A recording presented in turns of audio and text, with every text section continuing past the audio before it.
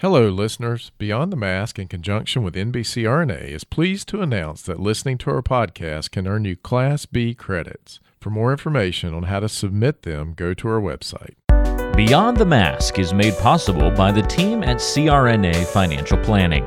With almost 2 decades of experience, the firm guides CRNAs through the complexities of investing and financial planning. Schedule a free consultation today by calling 855-304-3748 or go online to crnafinancialplanning.com. Now, on with the show. Welcome to Beyond the Mask, Innovation and Opportunities for CRNAs with Jeremy Stanley and Sharon Pierce. We know you spend your day caring for your patient's best interests. On our show, we want to care for you. Join us as we leave the operating room and learn the latest in the CRNA industry. Beyond the Mask starts in 10, 9, 8, 7...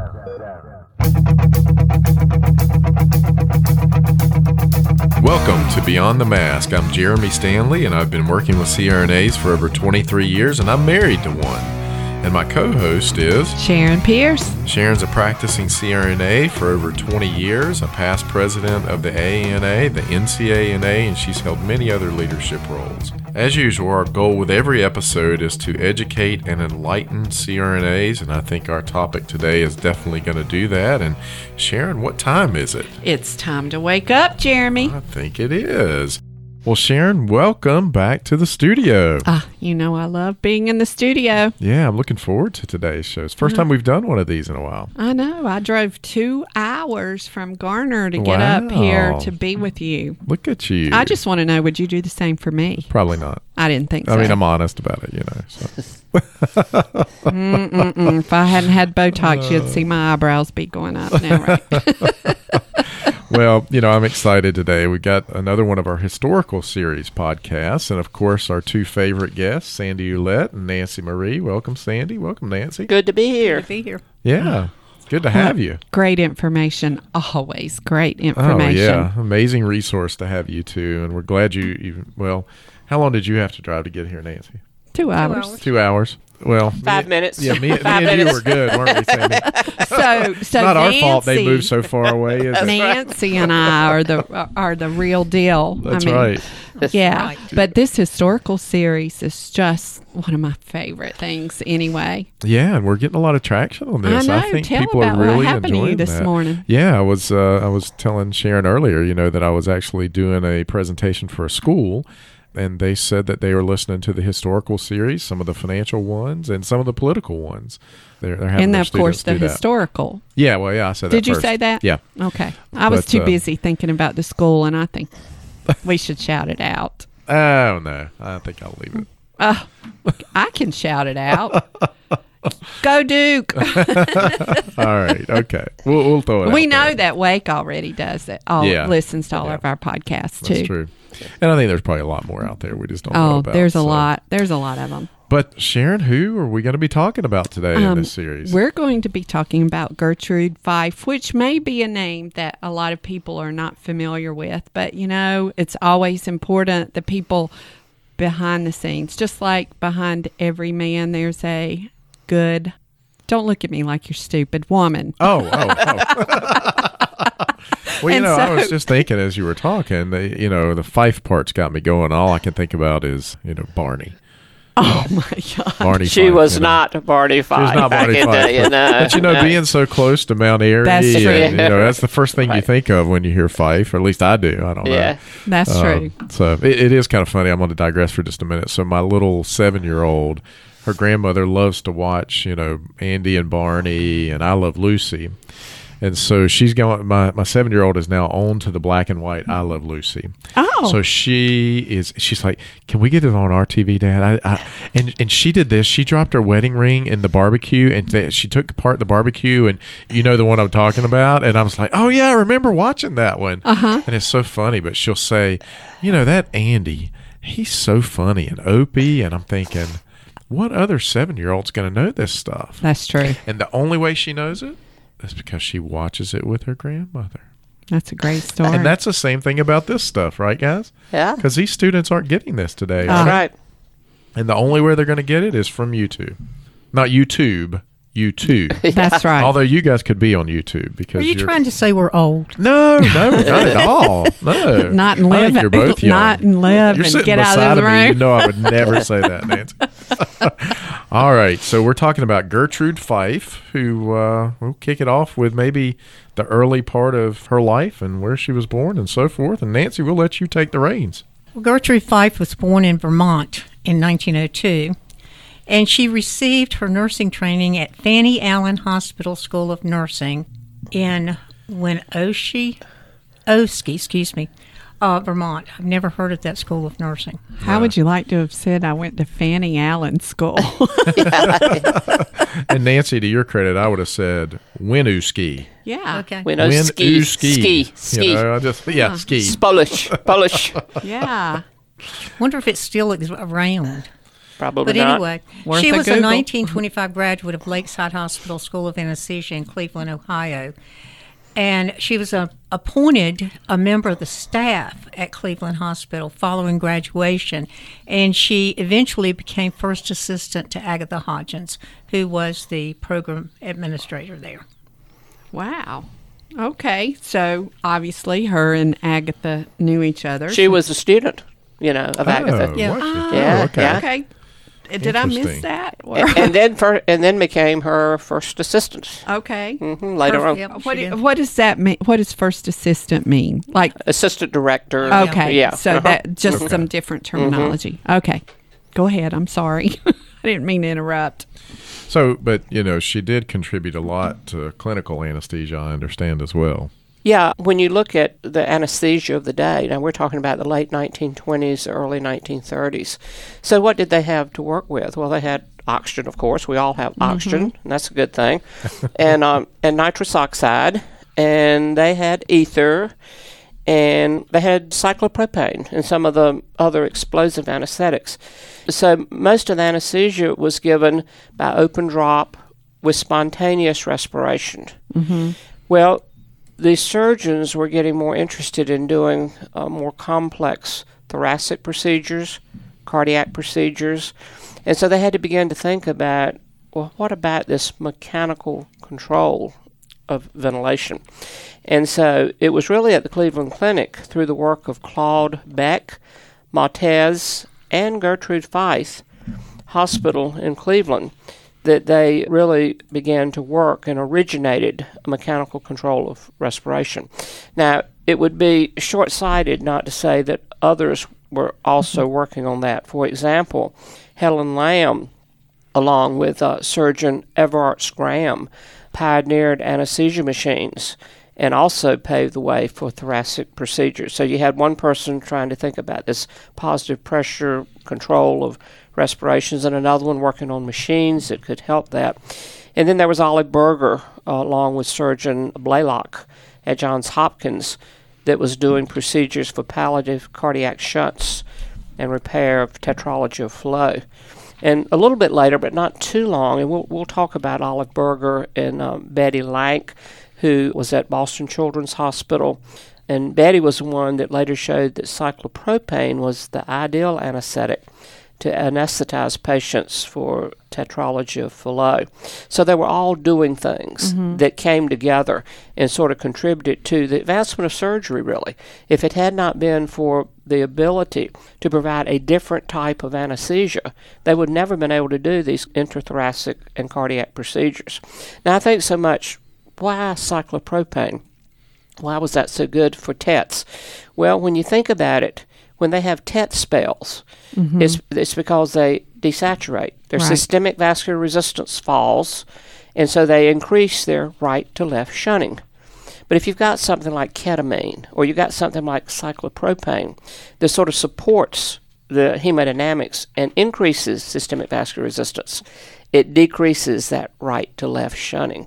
And I don't know if they knew that at the time, but that had to be one of the reasons that this became so popular. Now, you guys both gave Cyclo. Yes, I did. Sandy did. I did. Didn't you at least We give had it to. once? Well, when I came along, we ended up having to use cyclopropane because we still were required to do 5 true closed systems. Okay.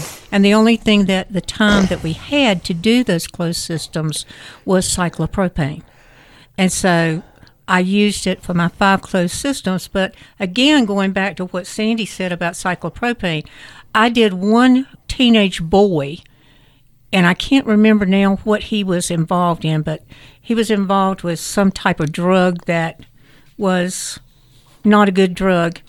And we had to maintain his blood pressure. See, one thing that cyclopropane did was instead of lowering your blood pressure, it raised it. And so we used cyclopropane on him. And also, when we were rotating to Wilkesboro, we used it in OB. Yeah, that's where I used it mostly in obstetrics, and it was said to be the best drug for patients in shock, just because of what Nancy said. It supported blood, but much like we would think ketamine would do. Yeah, it kept your heart rate up and your blood pressure up. Okay. It kept both of them up. I had a cousin who's 2 years younger than me, and he died when he was 20 months old. But I don't know what kind of heart problem he had, but my mother used to talk about him squatting all the time, so I'm sure he probably had tetralogy, and the only thing they could do was to enlarge his VSD. And so they had gone in to do that, and he died right after his surgery. Yeah. But you also have to remember it was explosive. But it did stay down toward the floor. And That's why all our plugs are up high. Yeah. But I also told the students, that the reason everything's up on top of your gas machine isn't because that was the way it was planned to be. But when we first started everybody having a monitor and they were little, they had to put it on a pole 5 feet up from our gas machine. So everybody began to see how great it was to have all this stuff on top of your gas machine. Right. So that's how all that came about. Yeah. Wow. Well, that's also the reason why the doors to operating rooms close the opposite way of what code is. Like all doors, you've got to be able to push them out, so in case there's a fire. But they made the doors opposite in operating rooms, and they're still like that today. So if there was an explosion, it only killed the people in the room. Oh, yeah. That's pretty nice of them, isn't it? That was real nice. That's the reason why. They had there's conductive floors, too. Yeah, so that's the reason why there are a lot of things in operating rooms that don't serve any purpose, but it was all because of anesthesia and its flammability back in the old days. So anyway, in addition to clinical anesthesia, Gertrude Feith was a charter member of the NANA, which later became in 1939 ANA, or AANA, and she was appointed director of the University Hospital of Cleveland, which was formerly Lakeside Hospital School of Anesthesia in 1934 after retirement of Agatha Hodgins. Agatha retired because of a pretty serious medical condition that we've talked about before. She had a real massive myocardial infarction and was pretty much compromised after that. But anyway, Gertrude Feith served in that position at the school and as director of the University Hospital's department until her own retirement in 1946. So she was a teacher, she was an excellent clinician, and she was on the cutting edge of where anesthesia was going in the mid-20s to mid-1930s. Well, Nancy, why don't you tell us about her involvement with NANA? I know I've heard you say many times you're glad they changed the name to AANA because you didn't want to be a member of NANA. That is so true. You don't mind being a NANA. You just don't want to be a member. I don't want to belong to NANA. But she was one of the 40 nurse anesthetists that attended the organizational meeting, which Agatha Hodgins was very prominent in putting that together. And there were 12 states represented there. And it was Gertrude Feith who moved to form a national association and to call it the National Association of Nurse Anesthetists. And it was seconded by another older, or one of the charter first members kind of nurse anesthetists, which was Ada Alwyn. I've never heard that name. No, we don't hear too much about her, really, other than that one moment in time. Everybody gets one moment. And one other thing that happened there, although it didn't happen, it never did happen, was there was a decision made to seek affiliation with the ANA, or the American Nursing Association. Have we done a podcast on that and how that? It was with Agatha we talked about. We talked about it. That one's worth a podcast in and of itself. But we never did do that. But following adoption of the National Association of Nurse Anesthetists, Gertrude Fife, along with Vera Rice and again Ada Alwyn, were appointed to draft a tentative constitution and tentative bylaws. And it was drafted and adopted that same day. Can you imagine bylaws and for an organization? Jesus, I can remember us going to 10 and all 11 there. o'clock at night over just a couple of bylaws at the meeting, for God's sake. That's just because people wouldn't be quiet, Sharon. So on March 12th, 1932, Ms. Fife and others signed the Article of Incorporation of the National Association of Nurse Anesthetists, and she was a listed member of the original corporation. So she was a charter member of NANA. Have we still got, you've probably seen the original document. I would assume it's in the archives. I would imagine it is at the office, yes. Oh, that'd be so cool. Yeah. I mean, we've got the founding document with signatures of IFNA, and that's in the archives. And so I'm sure that they have that. Oh, That'd be cool. that would be so cool. All right, I'm sorry. So in 1933, Gertrude Fife, who again was first assistant to Miss Hodgins at University Hospital, assumed the administrative role of NANA. So it wasn't too long after the founding, it was founded really around 1931 or so, that Miss Hodgins stepped down due to health issues. And there was a monumental change that happened at that time, which probably has withstood the test of time. With this change, the notion of state registration and state supremacy, which was supported by Agatha Hodgins, disappeared, as did the push to strengthen the states at the expense of the national organization. Gertrude Fife believed in a national organization and a national supremacy, so to speak, over the states. And so that was sort of settled at that point. And so some early objectives under her leadership was to have a strong education and a sound organization. She solidified a plan to hold the first annual convention with the convention of the American Hospital Association in Milwaukee in 1933. At that time, think about this, paid membership in NANA was 362 members, as opposed to 42,000 active members today and probably 50 or 55 members, but very small. And one person that really helped sort of support and help this organization grow was John Mannix. He was assistant director of University Hospital Cleveland, and he was the one that wrote the original letter to the American Hospital Association about having the two groups meet together for that meeting.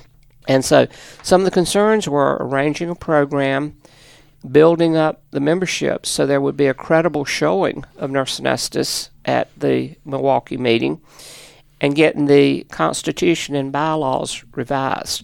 Now, I can't find it in writing, but somehow I think when John Maddox, I get the feeling, saw those bylaws and Constitution that was drafted in a day, there was probably some deficits in his mind. And so he became very involved. And so the other thing was they wanted to launch the association's educational programs. The focus was really on education. And I thought it was very, very interesting that a letter written to the president of the American Hospital Association by Mannix requesting affiliation stated, and I'll read it, "Inasmuch as this group plays an important role in the present-day hospitalization, I believe it would be well if arrangements could be made whereby their meetings could regularly be held while the American Hospital Association meetings are in session." Of note, that continued from 1933 until 1974.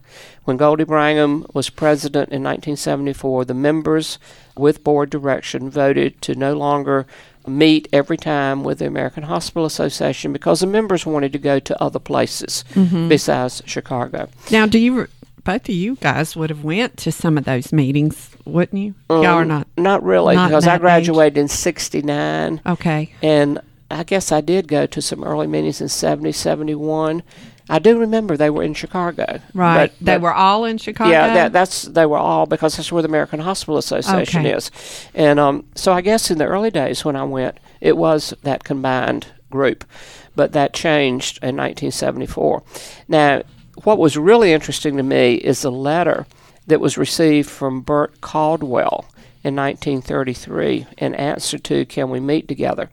And he said the American Hospital Association would particularly welcome an arrangement of this kind and believes that it would have many mutual benefits which members of your association and ours could enjoy. You are, of course, aware that a very large percentage of the hospitals are employing nurse anesthetists. This in spite of a very insistent movement to confine the administration to anesthetics to at least the Department of Anesthesia in every hospital under the control of the Doctor of Medicine. We are in no means in sympathy with this last mentioned movement, and I'm sure when the hospitals would come to a very much better understanding as to the problem of nurse anesthetists if the two meetings could be held concurrently in the same city. So he recognized, even at that time, that there was a little rift in terms of what is anesthesia. Is it a practice of nursing? Is it a practice of medicine? And, of course, the physician anesthetists were saying it's a practice of medicine. Hey, Sandy, I was just thinking that, here we are in 1933. If you think of the time period and you have these women, powerful, smart women, I just wonder what those anesthesiologists, physicians who were probably mainly male, how all that fit together in this time period. Can you imagine? I mean, I know the personality of CRNAs today, and a lot of these ladies had very strong personalities. Yeah. And in that time, though, there were very few physician specialists in anesthesia. Okay. So I don't know exactly when I read this, but there was a time where the ratio of CRNAs to anesthesiologists was like 17 to 1. Mm-hmm. Wow. And there were very few. And that was before World War II, I believe. Right. Interesting. Yeah. But the other thing is, of the objectives of this new organization, there was one objective that eventually changed, and I think it's important to pay attention to that. Their sixth objective was to secure enactment of laws to protect the profession's right of the association and its members. That was the sixth objective. And after some discussion, now listen to what it changed to. It didn't change really. It just became less self-serving.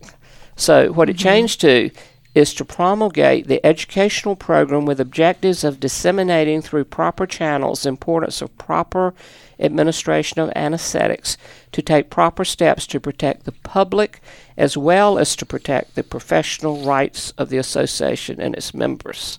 So they put the public in front of the rights of the members. All right, let me contextually, you've got me thinking now, Jeremy. So we met with the American Hospital Association from 1933 to 1974, but yet we have talked about this before. It was 1937 when the anesthesiologists come out and said that their goal was to get rid of us. Right. And that was apparently going on right now, according to Bert Caldwell's letter, who was the head of the American Hospital Association. He knew, even at that time, that there was fractions in the country that really believed it was a physician's duty, it was a role of medicine to administer anesthesia. Well, the American Hospital Association clearly has been in our corner, and, whenever the first opt-out started, when you go back and look at them, they were all generated through the American Hospital Association, usually, every single one of them, because I asked Mitch Tobin back many years ago, where did that impetus come from? And it was always the Hospital Association. It was very interesting in terms of direct reimbursement. The American Hospital Association never signed on one way or the other. However, with the payment schedule, they became involved. Okay. Yeah. Well, that would make sense. 50% of their nurse, 50% of the nurse anesthetists were employed by hospitals. Right. Yeah. They were very interested in this payment parity. Absolutely. It comes down to that dollar, right? Always. All right. So, Nancy, what meeting did Ms. Fife assume the presidency of NANA?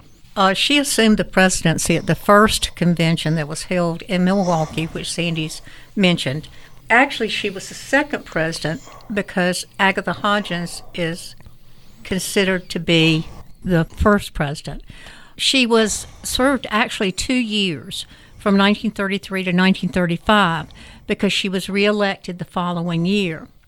One of the things that she stated at this first meeting was the formation of the organization was for the purpose of elevating the standards of anesthesia. So when you look at this, education, again, was in the forefront of these early pioneers of the National Association. So, and at the first meeting, accreditation of programs and a national board examination for nurse anesthetists were really the prime topics that were talked about. And there was a divide, as Sandy said, between state registration, which Agatha Hodgins wanted, versus national registration, which Gertrude Fife wanted. So all of that was being discussed. So again, at the advice of John Mannix, NANA bylaws were modeled after those of the American Hospital Association and the Ohio Hospital Association, because evidently they had some really good bylaws, and had a really good model. At least in John Maddox's eyes. Yes. And I'm sure they were, actually. So, an initial concern was who should be a member of the Nurse Anesthesia Association, and also what was the criteria for membership. And, you look at that and you think, well, why in the world would that be such a big deal? But as you look at other things that became obvious at that meeting, the problem was that at that time that no two schools of nurse anesthesia were alike. No one had ever defined what a qualified nurse anesthetist was. There were some schools who taught some classroom. There were schools it was all OJT. It was just all taught in the clinical area. Watch me do one, then I'll help you do one, and then you go to work, So an unwritten objective of the association, and you'll love this, was to, quote, separate the sheep from the goats in the field of nurse anesthesia. So which is better? Yeah, the sheep or the goat? Well, I got news for you. Goats don't smell too good, okay? Okay, well, you know what goat means in today's culture. Yeah, I was going to say. Greatest of all time. Yeah. So if somebody calls you a goat today, because somebody called me that, I'm like, what the heck? It means greatest of all time. So we better clarify this for time- our I'm sure they listeners. didn't call You a were not the donkey. greatest of all times if you were a goat, okay? Okay, so goats Okay. smell, we So- got it. So the sheep are good. Now, Gertrude Fife was a real proponent, as was Helen Lamb and other people who attended this meeting, about talking about accreditation of nurse anesthesia programs. This was really a productive meeting. I mean, when you go back and read about this meeting and you look at, this is 1933, Right? and so Right after the Depression. I mean, and you were just starting to get over the Depression, or trying to get over the Depression. But they It was even talked almost about, during it, really. yeah. Yeah, it was. Yeah. you talked about education programs, you talked about accrediting these programs, national examination, developing standards, standardizing the programs. They also talked about that they should visit all the programs and decide if they should be accredited or not accredited. And the accredited programs were supposed to be on a list with NANA, so people would know who they were. Which instructors were good were to be put on a list and held there with NANA. And also the unaccredited programs.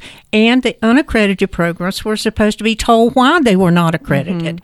So there was just a whole lot of really meaty stuff that went on at this meeting.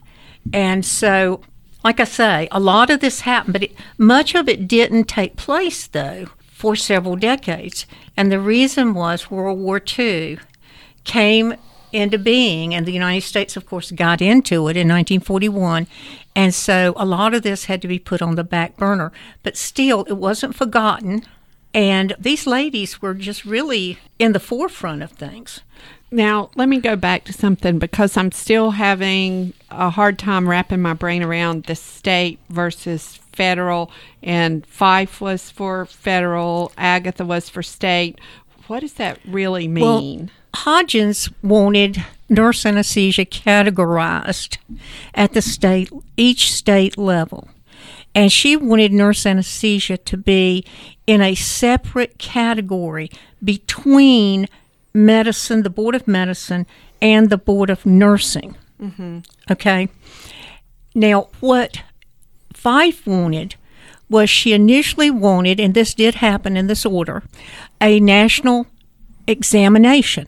Okay. Because she felt that the national examination, the thing that would have to follow that, would be the schools would have to get together and present the same education, yep. or they wouldn't be able to pass this exam. Okay. And so, but it would have taken a lot of money and a lot of legislation to get a separate category for nurse anesthesia at the state level. And also, if that had happened, and I'm getting ahead of myself in our little script here, but if that had happened, the case with Dagmar Nelson, the Dagmar Nelson case would have been lost. Okay. Yeah, Well, I think the thing that was really determined at that point, we are licensed as registered nurses Right. at the state level. Uh-huh. But they were pushing for certification and accreditation of schools. We would eventually be certified for our specialty Right. in nurse anesthesia.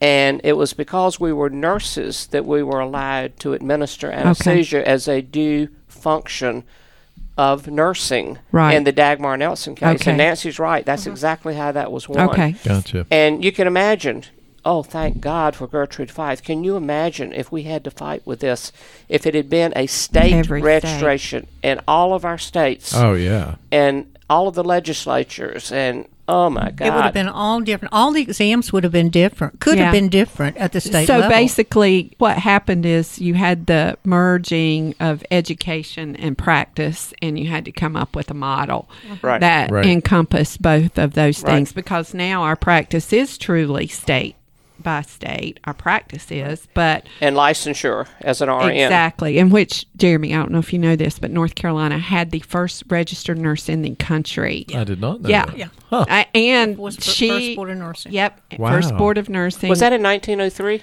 Yeah. Yeah. It Yes. was? Yes. Yeah, I thought it was. And Very she, early. the nurse that lobbied for that, didn't even have the right to vote Wow. and lobbied for registration. What was so her that name? Was it Welch? Jesus, you Jimmy? would think I'd I remember. don't know. But yeah, that would be a good podcast too. It's really kind of cool. Here she couldn't even vote, but yet thought that nurses need to be registered so that not everybody could be called a nurse. You Wow. actually had to be educated. Wow. Pretty cool, huh? That is Yeah. cool. Yep. Yeah. But let me say one more thing before you turn this back over to Sandy. But the outcome, one of the outcomes of this meeting was that Gertrude Fife sent out a questionnaire to all of the existing programs to find out what they were teaching, what was their curriculum. So, again, these ladies just really were on the ball with all of this. And eventually, pretty much, and the first education committee was established at this meeting too, with Helen Lamb as its chair. So, you can see that these ladies, eventually, everything that they talked about at this meeting happened. So they were really futurist if you think about it. Mm-hmm. Yeah, absolutely. Because some Given of the this- time Forward period. thinking. Because some of it, the exam didn't happen until 46, and then accreditation 45. was 55? 45. 45, and then accreditation was in the 50s. 52. Yep. Yep. Wow. Okay, so Gertrude was really an organizer when you think about it. Now, just think for a minute. In January 1933, there were 100 members of the National Association, and they had in their treasurer $492.25. By September 33, there was 503 signed up. with a treasurer of over 2,000. So they had increased their finances $1,574 in 9 months under her leadership. And although the first meeting was held during the Depression in Milwaukee, 120 members attended that meeting. Wow. All right, let's do some math here. All right, Jeremy, wake up. What are you trying to figure out? Well, just think about it. If 120 members showed up and there were only 503 members, you're talking about 20%. 20% of the membership showed up. Yeah. Yeah. I mean, think about our annual meetings now are, 3,500 people, and we have 50,000 members. I mean, just About doing 3%, yeah, 3 or 4%. exactly. And by the way, we're not in the middle of a depression yet. Exactly. That is true. So, But it I mean, does show you who's doing the work, though, Yeah. well, but I mean, 20%. I mean, every state meeting, every national meeting, if we got 20% of our membership, Yeah, but you also think this is new and there are I very few understand. members. Yeah. I know, but it's still pretty cool. And they weren't making the kind of money they are now, and they weren't quite as spoiled as we are now, and so. And it only costs $5 to be a member. Yeah, well, there you have it. Well, you got to look at what they made too, because you're talking about what our membership, how much our membership, you probably know this, Jeremy, how much our dues are relative to how much we make. Do the math, $645, and the average salary is $185,000. 0.3%. Exactly. Yeah.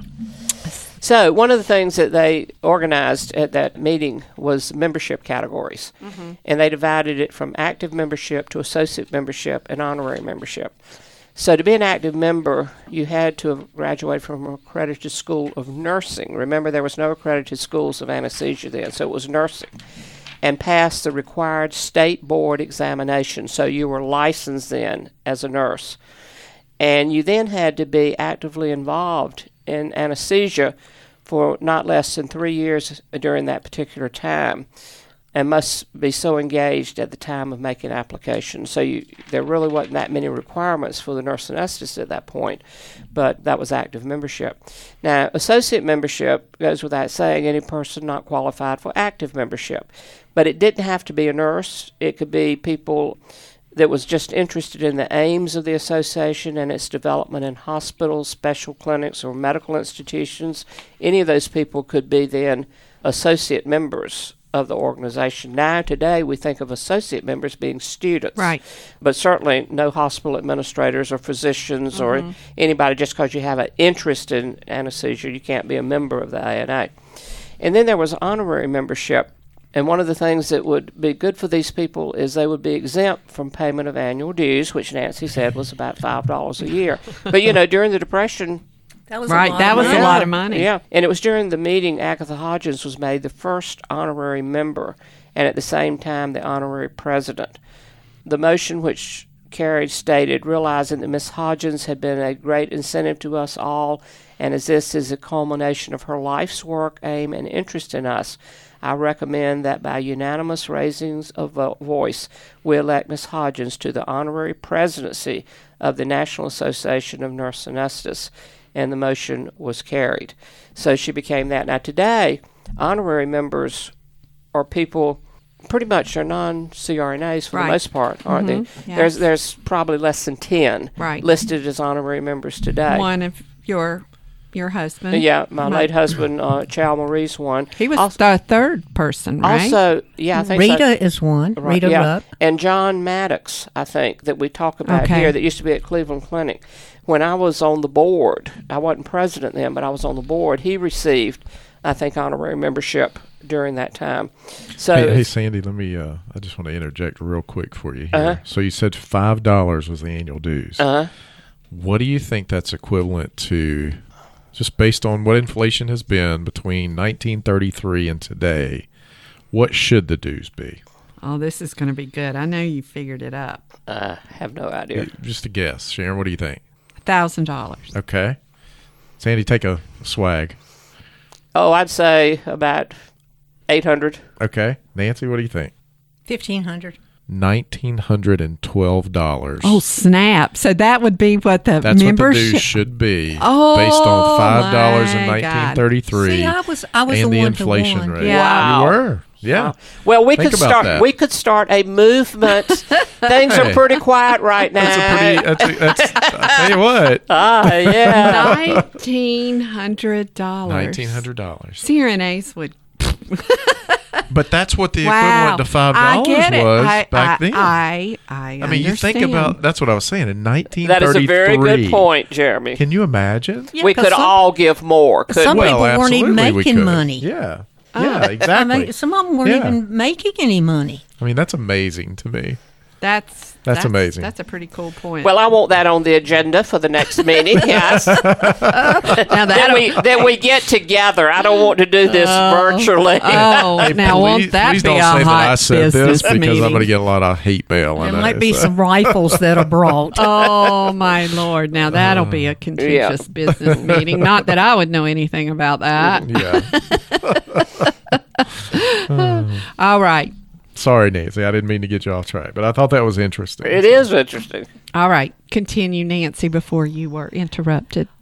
Well, we're still at the meeting in Milwaukee in Okay. 1934. But the first meeting, they did establish some minimum standards for schools of anesthesia. And what was agreed upon was that the minimum length of the program would be 4 months. They would have to do a minimum of 250 cases and a minimum of 75 hours of classroom instruction. Now, they did not say what tuition was. So setting a standard of education for nurse anesthesia was, as I've said, everything about anesthesia was the keynote thing of this meeting. And there was a surgeon, which Sandy mentioned a while ago, Everett Graham, and he reminded the members, and I'll read this for you. In order to continue the excellent work which has been started, it is wise to have an organization such has been created in order to establish certain minimum standards of training and efficiency.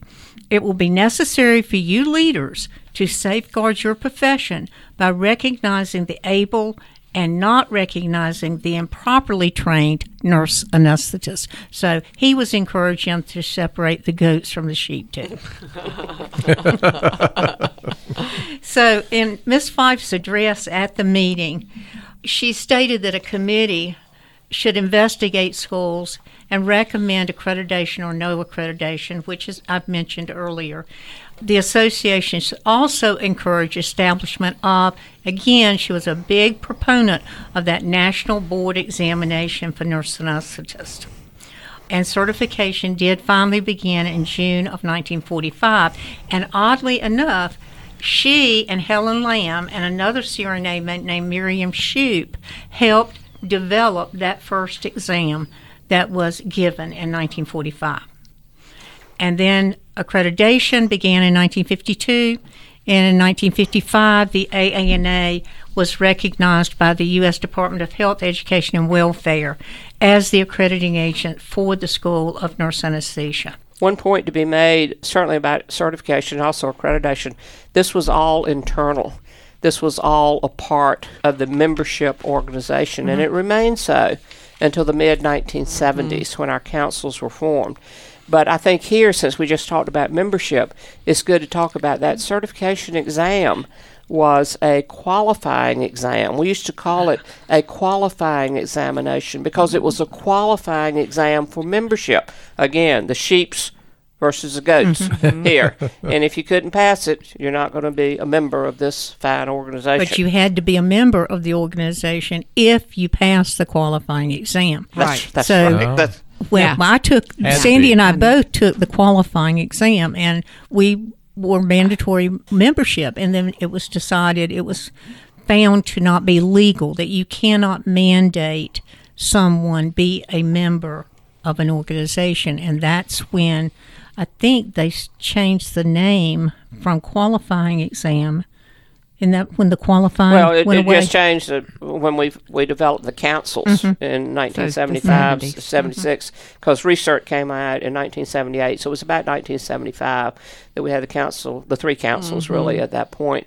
And but And there were many years that members didn't recognize that you could still be certified without being a member of the organization. And that's the reason why a lot of employers pay dues, because you had to be a member of the association. Sounds to me like that law was probably enacted because of unions at that time. If you think about it, I mean, logically. Well, I never give that much thought, but that probably does make sense. So I'm sure there's many other things that Gertrude Fife had her fingers in. And so is there anything else that you guys want to talk about things that she did? Because I'm sure she was definitely not a one-trick pony. No, she was definitely not a one-trick pony. Oh, by the way, I do know a one-trick pony, just so y'all know. It's sitting to your left. It's named Jeremy Stanley. Well, actually, it is a male who is involved in financing that is a one-trick pony that I know. Interesting. Okay.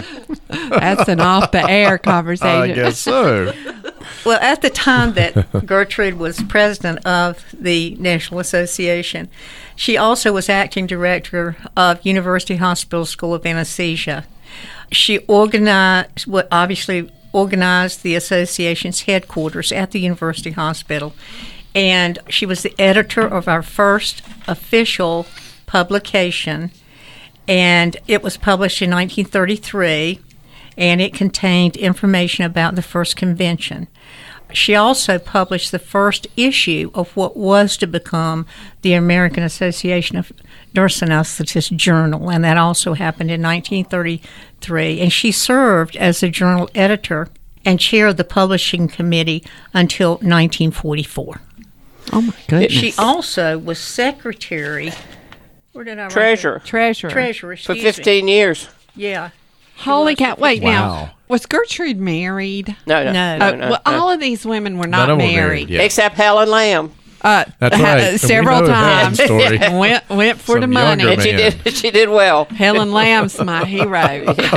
I'm marrying for money next time. But she also, at one point in time, was secretary, and it really was her secretarial help that helped her with the minutes, and she finally did get the hospital to pay the overtime that she was having to do those minutes for the National Association. So can you believe that the National Association didn't pay it, her hospital did. Wow. But there was something else. Oh, the other thing I wanted to tell you, too, since you mentioned Helen Lamb.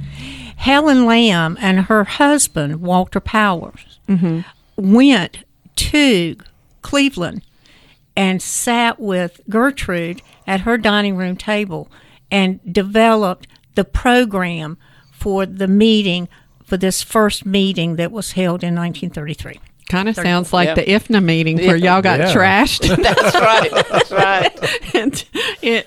Okay. All right. So she was very aware of the Dagmar Nelson case. It was in her the third year of the association's history and second year of her presidency. But her answer to these legal challenges, that was one of them. Another one was happening in Indiana at the time, was high standards in education and certification of individuals through a national board followed by an accreditation program. So she thought education was the answer and quality providers. She also had to do some negotiating, and she really brought the American Hospital Association in with us when some of these challenges were being inflicted.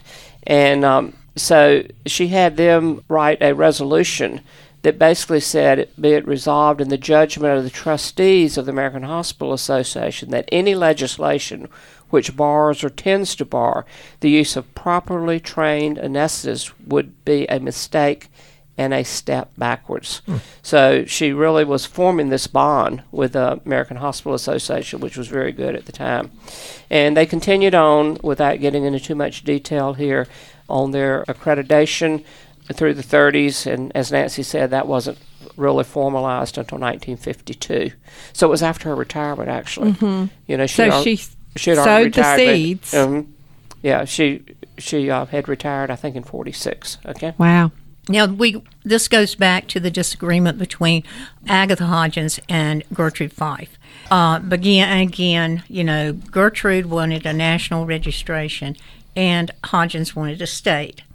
at this time in 1931, nurse anesthesia was beginning to come under fire, and the Attorney General of Indiana had rendered an opinion that the administration of anesthesia was the practice of medicine. Now, we know all about that in North Carolina. Okay.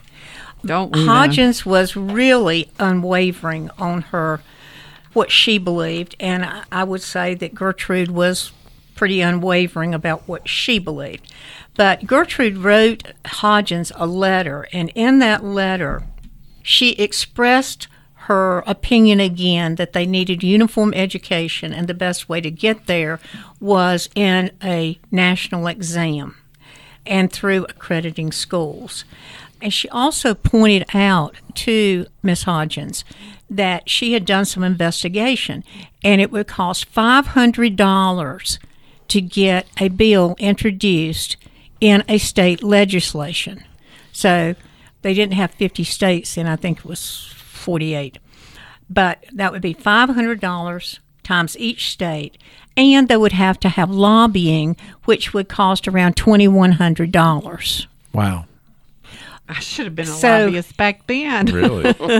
So it eventually moved forward the way that Gertrude wanted it to move forward. She thought that the greatest protection of nurse anesthetists was found in existing laws. That's right. Covering the registration of nurses. Yes. And then from a nurse, you become a specialist nurse, a nurse anesthetist, from an accredited school, and then are ready to take the qualifying exam or certification exam. Both of them were right. They just had different paths of getting there.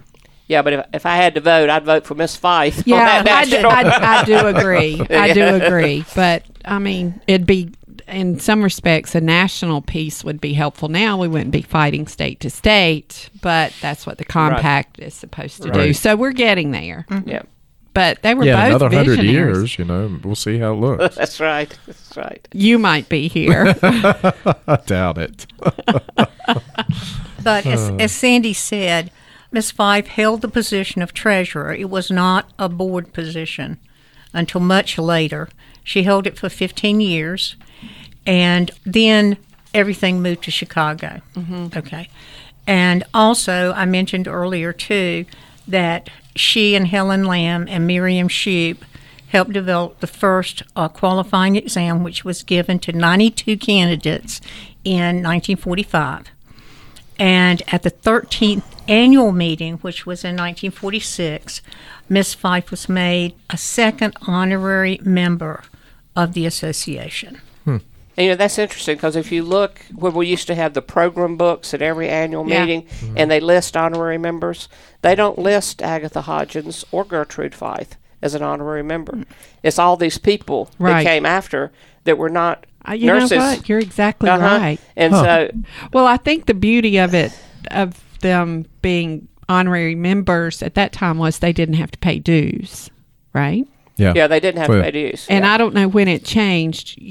Once you've been president, you don't pay dues after you're president. And I don't know when that changed. I know you pay dues when you are president. Pay a lot of dues. I think that was about the time of the mid-2000s. I think it was with Brian Chippus and all of them when Brian they did that study. Brian Thorson. Yeah, around in there.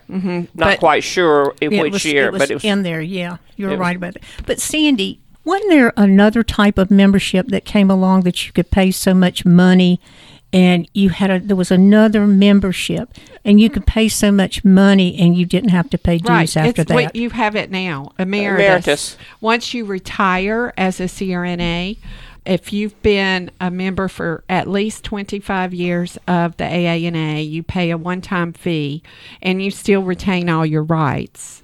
And we still have that. I'm an emeritus member now. Yeah, but you're different because you've been president. Yeah, but you didn't pay dues anyway.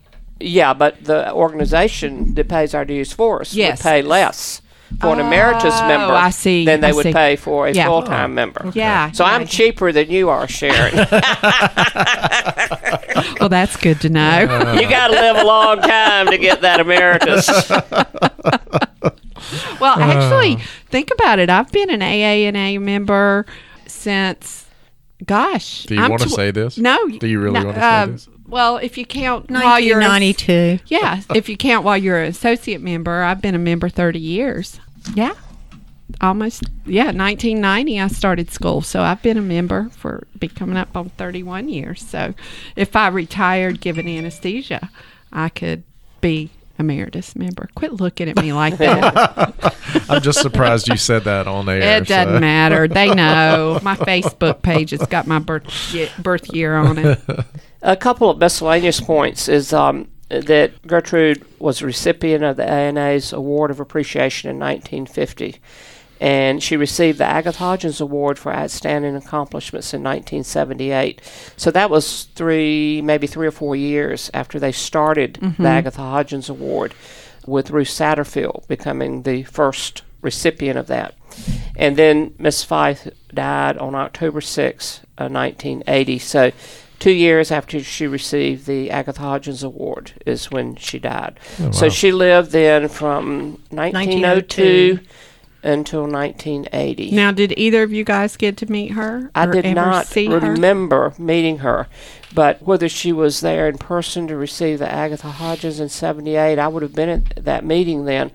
But at that time, I was a young graduate in 69, and I didn't know all these people of great importance, Yes. that were at the meeting. That was the first meeting I went to. It was in Detroit. And I don't mean this anyway, and I know y'all have gotten mad at me about saying this, because even at our state meetings, I would walk by you guys sitting in the bar, and all these students are going by, and I'm like, they don't even know who they're walking by, that they're walking past you two, and they just think, oh, it's just two ladies sitting in a bar. Two old ladies.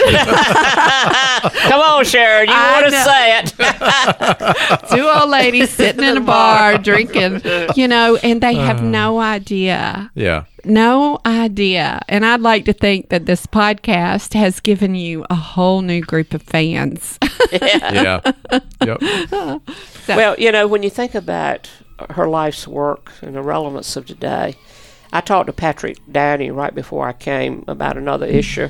And Patrick, for the people that do not know, is sort of the glue or the cement that holds the Diamond Club together, which is a organization of people who have served as president of the American Association of Nurse Anesthetists. But he said, when we were talking about different people, he said, the person that never has received the credit she deserved was Gertrude Fife. and he probably And knew he was her. absolutely right in that, because she was sort of a shadow of Agatha Hodgins, who's known as the founder. But it was her educational push that strengthened this organization to the point that we now have, 125 accredited programs, and we have a national certification exam. And who would have ever thought that we would have recertification that started in 1978? But it was all built on this framework. Wow. That's a visionary. Yeah, that she had a vision unbelievable, and it has sustained us throughout our years. And we're very close to celebrating our 100th anniversary, 1931 to 2031, not far off. Wow. Something to endure, anything to endure that long. Yeah, so it's 90 years. That's pretty Yes. cool. Wow. Now, speaking of Patrick lives in Wisconsin, and he really doesn't travel right now. And so we are going to interview him via Zoom, and my son-in-law, who's a CRNA, lives 4 hours south of him. And so I talked to Patrick, and Grant is going to go up and help him with the Zoom and get him set up so that we can do that. And what we need to do is ask him questions about all these people, because he would very good. remember Gertrude. Yes. He would remember all of these people. We might have to break that podcast down into several sessions. But Yeah. I told my Oh, son-in-law, I said, you have no idea what an incredible opportunity this is for you to sit in the same room with this man. Yes. It's amazing. So anyway, I digress. So you want to wrap this up, Jeremy? Yeah. Nancy, Sandy, thank you as always. You're certainly Did welcome. a great job. You always put these things together, and we learn all kinds of interesting facts about these great leaders throughout the industry of nurse anesthesia. So, Sharon, I think it's a wrap. I think so. If you like our show and want to know more, check us out where? everywhere you get your podcast: Stitcher, Apple, Spotify. See, look at you. Look at that. You know all these. I like that. Yeah, but leave us a review. Only if it's positive. That's right. For Jeremy Stanley and Sharon Pierce. Until next time. It's a wrap.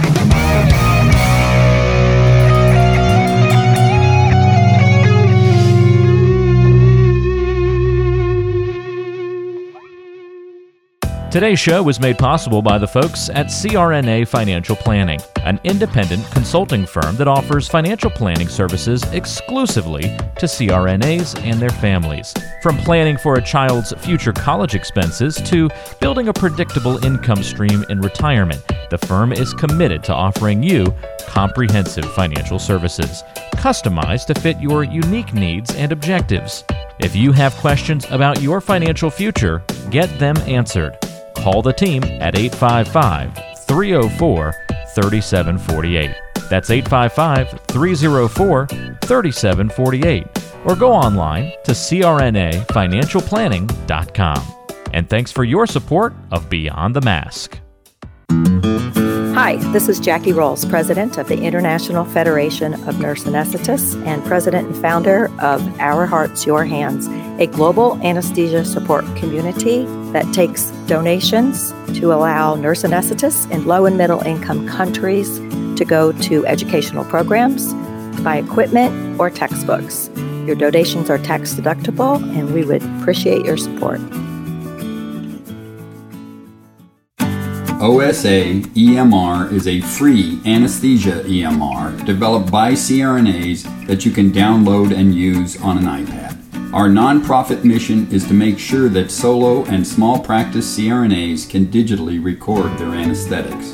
To learn more, visit osaemr.com to download and consider donating to our cause. Remember, for CRNAs, data is destiny.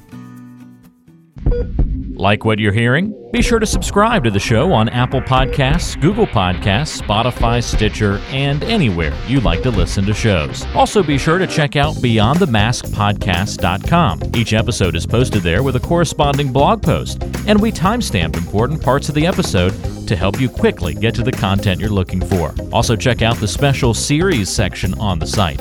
You can follow along and catch up on the CRNA History Series, episodes specifically about political conversations in the industry, or try the CRNA Personal Finance Series. It's all on BeyondTheMaskPodcast.com. And if you have a question for the show or want to be a guest, or even suggest a particular topic, fill out the contact form on the site or send an email directly to us at info@BeyondTheMaskPodcast.com. And lastly, let's take the conversation social. Check out our Beyond the Mask Podcast Facebook page and Facebook group.